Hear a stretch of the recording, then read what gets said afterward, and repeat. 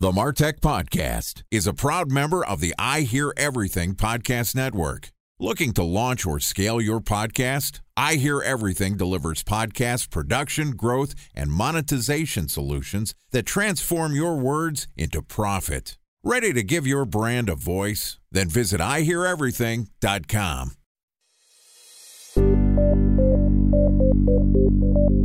From advertising to software as a service to data. Across all of our programs and clients, we've seen a 55 to 65% open rate. Getting brands authentically integrated into content performs better than TV advertising. Typical lifespan of an article is about 24 to 36 hours. If we're reaching out to the right person with the right message and a clear call to action, then it's just a matter of timing. Welcome to the MarTech Podcast, a Ben J. Schaap LLC production. In this podcast, you'll hear the stories of world-class marketers that use technology to drive business results and achieve career success. We'll unearth the real-world experiences of some of the brightest minds in the marketing and technology space so you can learn the tools, tips, and tricks they've learned along the way. Now here's the host of the MarTech Podcast, Benjamin Shapiro. Welcome to the MarTech Podcast. Today, we're excited to have a very special guest. Ed Nevraumont is a speaker and an executive consultant that helps great companies grow beyond their expectations. Ed has been one of the most consistently successful executives in business, as demonstrated by his notable career achievements. He was the CMO and CRO at General Assembly, the CMO at A Place for Mom, and was the VP of Customer Loyalty at Expedia. He's also been a lecturer covering online marketing and analytics at the University of Washington, and now he's the creator of Marketing BS, which is a newsletter and a podcast and a book that equips marketers with the ideas and skills they need to master the art and science of modern marketing. I'm a subscriber to Ed's newsletter. I highly recommend it. Yesterday, Ed and I talked about defining the concept of what he calls third-way marketing, which is the overlap of effective storytelling and the use of data to maximize and optimize your marketing efforts. And today we're going to talk about using third-way marketing tactics and why marketing to employees really matters. All right, here's the second part of my conversation with Ed Nevraumont from Marketing BS. Ed, welcome back to the MarTech Podcast. Great to be back. Excited to have you back on the show. Yesterday, we talked about your concept of third-way marketing, the blend of the art and the science of marketers, the way that marketing is effective today. Now, there's a lot of different marketing strategies that we can talk about, which are related to using both storytelling and data to optimize your marketing efforts. One of the things that you have talked about a little bit is marketing to employees and why that matters. Let's talk about your strategy. It's a hidden secret tactic for you. Why does marketing to employees matter? So marketing employees has always mattered. We don't often call it that. But if you look at what drives the success of a company, clearly your human capital matters a lot. I remember when I started my career at Procter & Gamble. And on the first day, the president of the country came in to talk to us. And he said that if Procter & Gamble had lost like all their manufacturing plants and all their brands tomorrow, but kept their people, he said, we could rebuild this company within a decade. But if we lost all our people, but kept all our brands, we'd be done. Now, I don't know if that's actually true or not, but it feels nice to be told that when you're an employee. And employees clearly matter for the success of a business. As companies get more technological, that success matters more and more. People talk about the 100x engineer, where a good engineer versus a bad engineer could be 100 times better. No one talks about the 100x better milk or bread or laundry detergent. Procter & Gamble's Tide might be better than Gain, which is their lower tier brand. Maybe it's 1% better or 2% better, but it sure isn't 100x better. But employees can definitely be 100x more effective than another employee. So getting the right talent in your organization matters a lot. When you're a small company, that means doing employee sales, going and recruiting the people you want to have work for you one-on-one and bringing the right people in the door. But as you get bigger and bigger and bigger, it's harder and harder to manage that at scale. And basically recruiting employees moves from a sales problem into a marketing problem. So as your business scales, this is essentially, it sounds like an HR problem, where you have to be able to attract talent to grow your brand. Is this really a human resources when you're talking to marketing to prospective employees, or is it actually marketing to your existing workforce? It's both. The same way when you do marketing, part of the time, traditional marketing, you're trying to acquire customers. But as you do that, a big portion of that marketing hits existing customers as well, and it increases the retention with you. So when Procter & Gamble advertises Tide, part of that is to get new customers to come and buy Tide. But part of it's to get existing customers feel comfortable who are buying Tide to keep buying Tide and not switch to a competitor. So when you're thinking about marketing to employees, you're marketing both to potential future employees as well as your existing employee base to keep them happy. And the better you are at doing that, the less premium you need to pay in dollars. When I was at Procter & Gamble, we used to call it the Mickey Mouse discount. Anytime you wanted to, a P&G marketer could probably get a job working for Disney. Mm-hmm. And Disney sounds a lot more fun. It's a lot more fun to market Mickey Mouse than it is to market Pantene. But if you did the same job, doing the same types of activities on a day-to-day basis at Disney, was paying roughly 20% less. And the reason why is that P&G had to pay a premium for you to market laundry detergent instead of marketing comic book characters. And at the same time, if you switch from Procter & Gamble to Philip Morris, if you want to go market tobacco, you're going to take a 50% pay boost because they had to pay you a premium in order to market tobacco.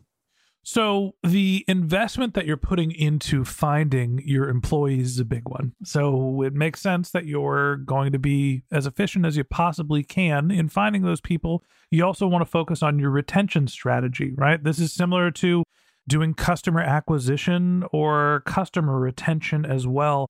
Are the strategies for finding and retaining employees, people that are in your workforce, the same as they would be for your regular run-of-the-mill customer service product? Are you reaching out on Facebook and building some impulse and retargeting? And time for a 1-minute break to hear from our presenting sponsor, Mutinex. In 1919, John Wanamaker said, "Half the money I spend on advertising is wasted. I just don't know which half." Well, the advertising landscape has changed since then, and instead of reaching your audience on 2 channels, you're probably reaching them on 20. Turns out John didn't know how easy he had it. But that doesn't mean that you should give up on striving towards marketing effectiveness. No matter how complex your marketing strategy is, Mutinex Growth OX is the market mix modeling platform that measures the impact of marketing on your bottom line. Mutinex's market mix modeling platform calibrates your insights against the latest market conditions so you can make media and marketing investment decisions confidently and quickly. Ready to take your team from I think to I know? Then join brands like Samsung, ING, and Asahi who make better marketing decisions with Mutinex. Mutinex Growth OX. Your best decision starts here. To learn more about Mutinex, go to mutinex.co. That's MUTINEX.co. Okay, here's the rest of today's interview.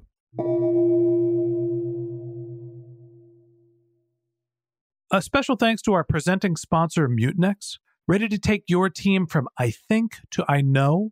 Then join brands like Samsung, ING, and Asahi who make better marketing decisions with Mutinex. Mutinex Growth OX, the marketing mix modeling platform that makes measuring ROI fast, easy, and cost-effective. Request a demo at mutinex.co. That's MUTINEX.co.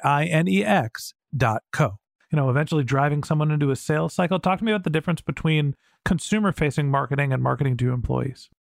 As we talked about yesterday on the podcast, there's 2 big types of marketing. There's like the brand marketing, long-term impact, trying to build a brand and reduce your price elasticity of your product.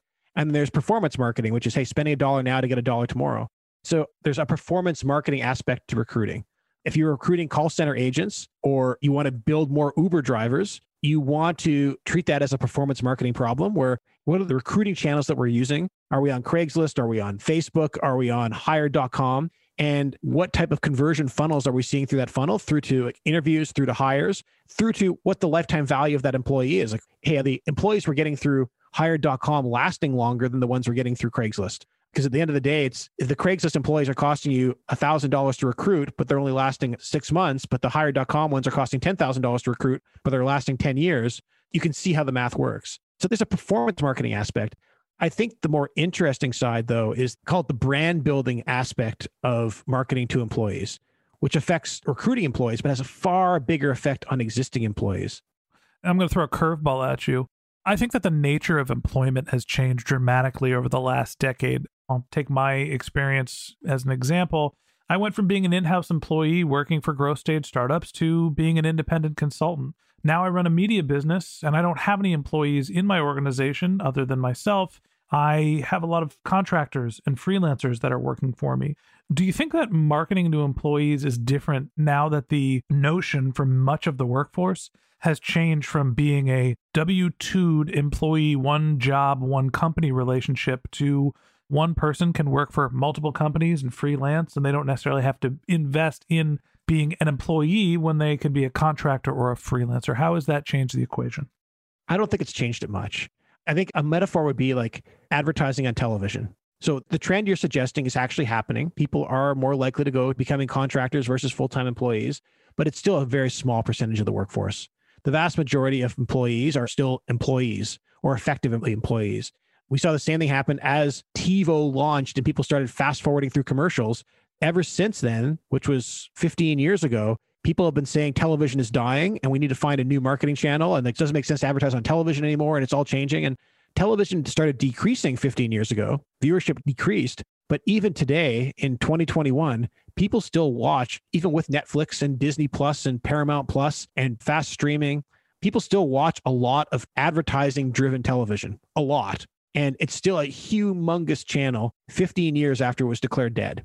And I think when you talk about marketing to employees and like, hey, what about contractors? Does that change things? And it does, but it's very marginal. Amazon hires hundreds of thousands of employees every year. Was it 400,000 employees they hired last year? Don't quote me on that number. It was a big number. Those are employees, and figuring out how to do that better and reduce your churn rate of your employees ends up mattering a lot. And traditionally it's sat in the HR function and it hasn't been a high priority for an organization. But I think it's because the quality of employees mattering more and more and more has become more about a tech-driven society that it's becoming almost so important that it can't just sit in HR. Yeah, my thought is when we talk about the workforce, the overlap of marketing specifically, a lot of what we're doing is automating. We require less people most of the time, at least in tech businesses. And so who is your actual operator and their skill set becomes more important, right? If you get a great employee or a great contractor, a great freelancer, somebody with a really valuable skill set, they can do the work of 3, 5, 10, 100 people where, it used to be a one-to-one relationship. You would need one body for one unit of output. Not necessarily the case now that we have all of the great technology available to us specifically in marketing. Ed, last question for you today. When we started this conversation, we started talking about marketing to employees. My thought was that this is going to turn into an employment advocacy conversation, using your employees to promote your products or services.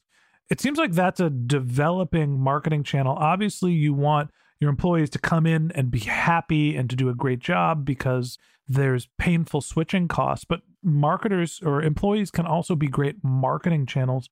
Have you seen any changes, or do you have any thoughts on employee advocacy and using your employees as a marketing channel? It feels like that's one of those, like the white whale that people chase over and over again.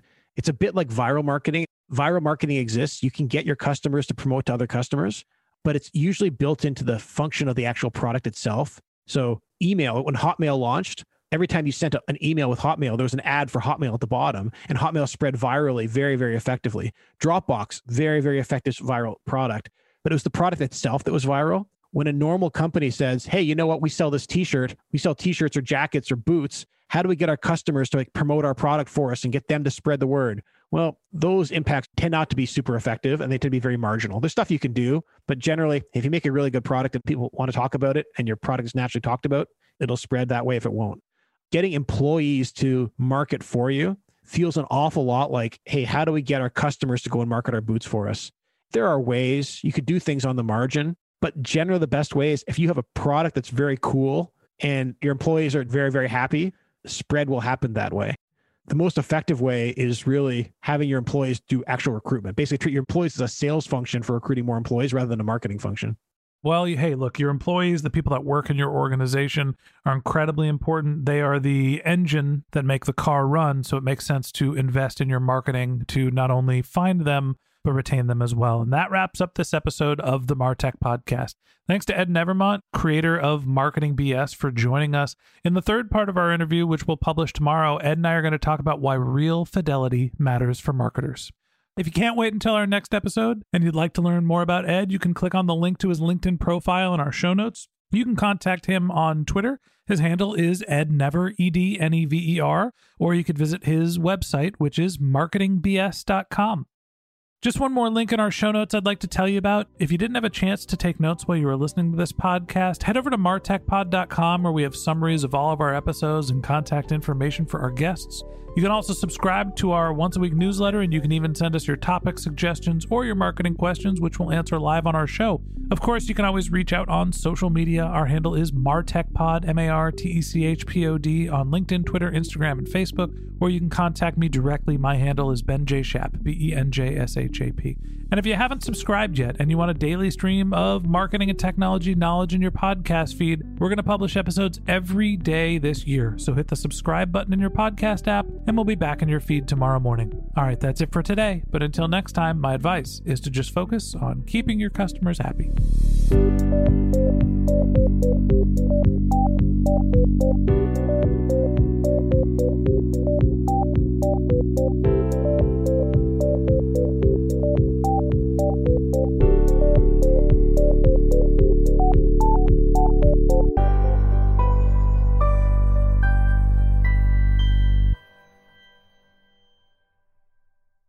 Thanks for listening to the MarTech Podcast, an I Hear Everything production.